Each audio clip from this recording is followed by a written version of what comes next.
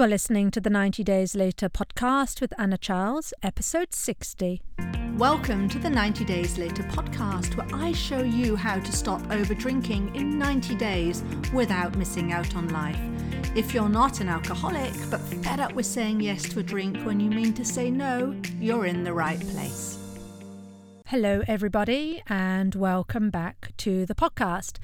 Today, I have an intriguing topic. I want to talk about how to stop doubting yourself. Now, this is actually one of those topics that I cover when I'm talking about drinking, but actually this applies across all of your life, and that's a beautiful thing. So when I first speak with people about coaching, when they first come to me and we have a consultation call to talk about where they are and where they want to be, if they're uncertain about proceeding, usually one of three factors is at play.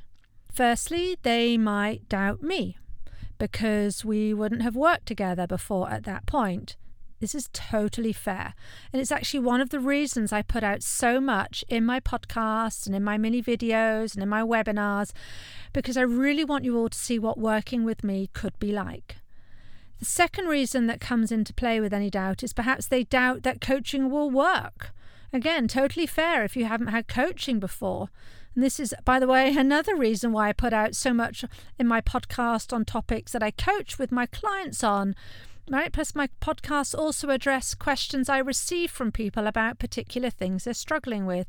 It's all about easing that sense of doubt. Thirdly, they may doubt themselves. They may doubt whether they'll even have any success with the coaching, even if they believe that I know what I'm talking about, and even if they see that so many others have achieved their goals, they might still doubt that they are capable. And that's self-doubt coming into play. So that's what I want to address today. First, though, I want to talk about negative confirmation bias, because this comes into play very much with doubt. Now, we are built for survival. The human brain has survival as its main aim, right? Living from day to day. And when you think about survival, change is scary because it actually threatens our survival. Now, we know it isn't a matter of life or death, whether we drink or not, right? But to the brain, which has been accustomed, got used to drinking in response to emotion, not drinking can seem a terrible idea because change is the unknown, and the unknown could mean death and destruction. Because back in the day, in the caves, remember that's how our primitive brains still work, change was unknown. And change, therefore, was scary. And, perhaps we were going to eat this berry instead of that berry. Is this new berry going to kill us?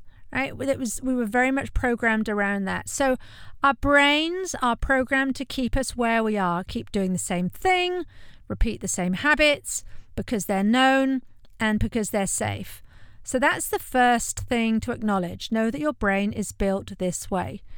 So if you are on the doubting scale, right, of whether something's possible or not, I talk a lot about possibility in my work, but let's say you really doubt whether something's possible. That's okay. You're human. It's just how you're built. It doesn't say anything about you as a person. It says nothing about you and what you're capable of. Because here's the thing, you see, our brains are high negativity manufacturers of thoughts. Think about a time when you didn't overdrink or when you managed to go alcohol free. Right? So it's actually a good thing, right? You managed to achieve something of a goal. But rather than sitting there high-fiving yourself when this happens, I see people so often downplay these achievements. They say, yeah, I did that, but, it was only one night. Or they'll tell me it was easy to go alcohol-free because my heavy drinking buddy had a cold and was a bit off that night. Or maybe it was easy because the bar was out of my wine. Or maybe it was easy because, I really had to drive. There was no choice. Or something similar. Or maybe you say, yeah, I did that, but it was a fluke. I have no idea how I did that. I have no idea how it happened. And I couldn't even be vaguely certain that I could do the same thing again. Right? So people tell me all those things at the end of something successful. So you can see what's happening. We are negatively manufacturing thoughts about something that's worth celebrating. That's just what we do as humans, because we have a negative confirmation bias. So I really wanted to start with that, because that's really, we're not starting from a scale of having a high sense of confidence and ability in ourselves all the time, even when we actually have a lot of proof that we could be that way. So we go around feeling doubtful about our capabilities. But do you know why that comes about? Now, many people will tell me things like, well, I just do. I'm just not that confident. I'm just like that, right? I always just tend to doubt myself. I always have since I was a child.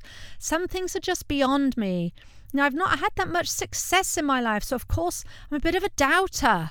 In fact, the older I get, the more I tend to doubt myself, because I've got more experience of things, frankly, just not going right for me. So that's what I hear from a lot of people, especially when they first come to me. Now, if you've been listening to my podcast for a while, or if you're one of my lovely clients, you might answer the question differently. You might say that how you're doubting yourself is down to your thoughts, right? And you would be correct. But there's a huge difference between knowing this intellectually and actually applying this information in real life to doing something about your thoughts. Consider it. This is the difference between attending a lecture or a seminar or a training course and just writing down all the notes and then going home and saying, well, that was very interesting, and then getting on with your life, right? This comes down to actually applying what you're learning. So here's what I want you to do. And you can do this right now after I speak the next bit. Pause the podcast and do it, or find a time that works for you.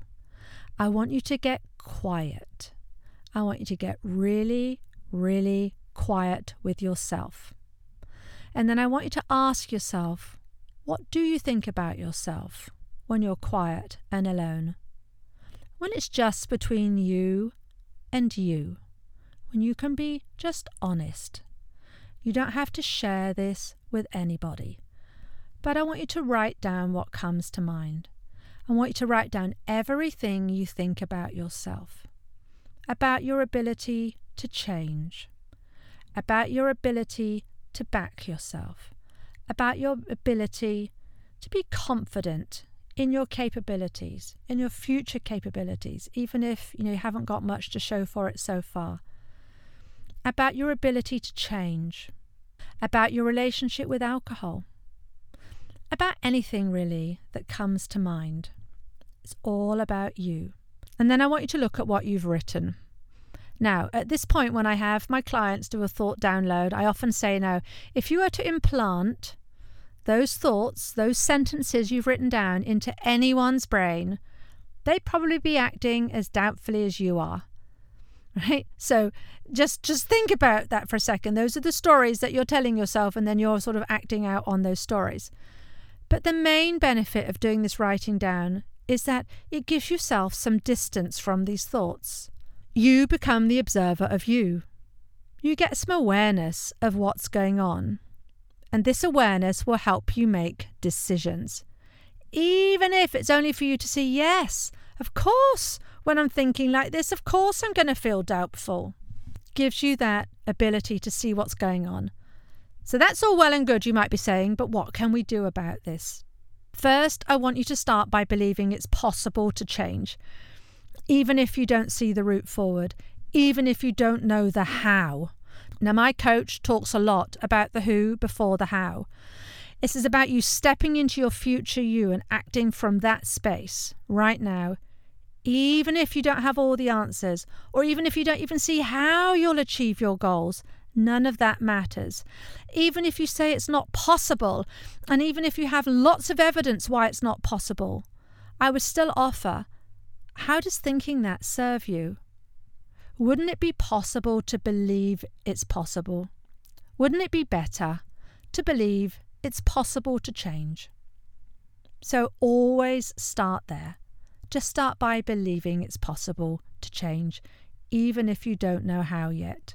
Now, another tool is to be future focused. So many of us are past focused.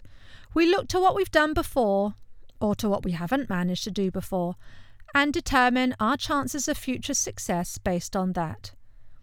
But if you haven't managed to stop over drinking yet, looking to your past for help doesn't make any sense, right? And it's of no help. I hope you can see that. It really, if you've not achieved it so far, looking at what you haven't been able to do is not going to give you the route to what you want to do. This, my friend, is why coaching is such a beautiful thing. Because coaching is about believing in things you've not yet created in your life. It's about removing the limiting beliefs that tell you what's not possible. It's about consciously choosing to believe in something for the future that, right now, you're not 100% certain about.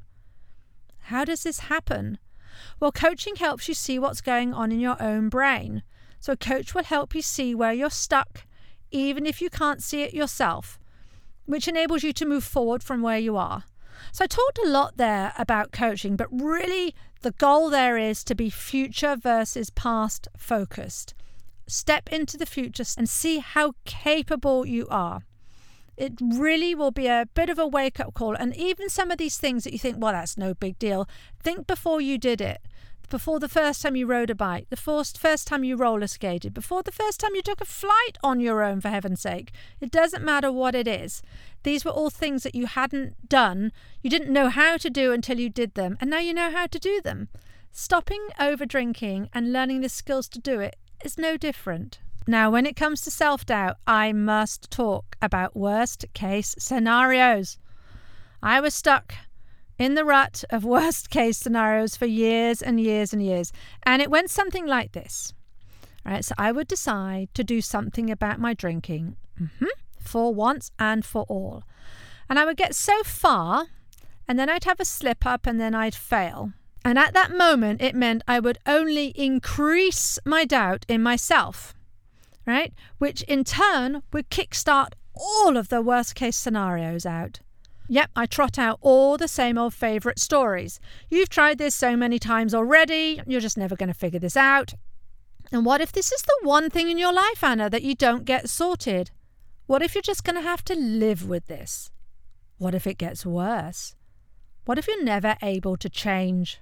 Now that, for so long, was my worst case scenario. Just what if I just wasn't able to change, right? I was incredibly capable, high achiever, just couldn't get my arms around this drinking thing, right? And I would do this until I would doubt myself so much. I would have these stories until I doubt myself so much that actually it was the doubt that was keeping me stuck.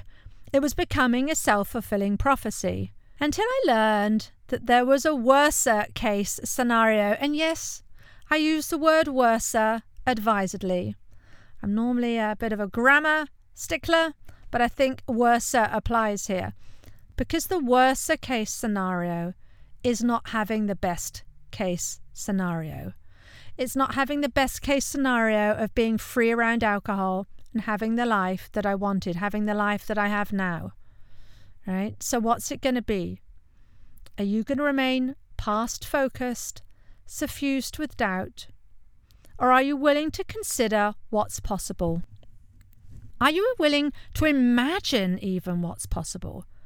To see that you, my friend, have all the power? Are you willing to do the work to look at your thoughts, to understand why you are where you are, what's keeping you stuck? To see it's not something outside of you. It really isn't. It's all under your control. You really do have the control. But if you do have doubt in yourself, I can help. I can help you take action despite your doubt. I will help you see just what you're capable of until you will soon wonder why on earth you're so doubtful about yourself in the first place. I love this when I'm working with my clients. We get a while in, a few weeks in, and they start telling me all these things that they're now able to do in such a neutral, matter-of-fact way.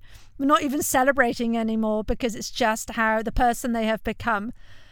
And then we look back to where they started. That's actually a really wonderful thing. Okay, so that was it for today about self-doubt. And if you have questions, you can email me on anna@90dayslater.co.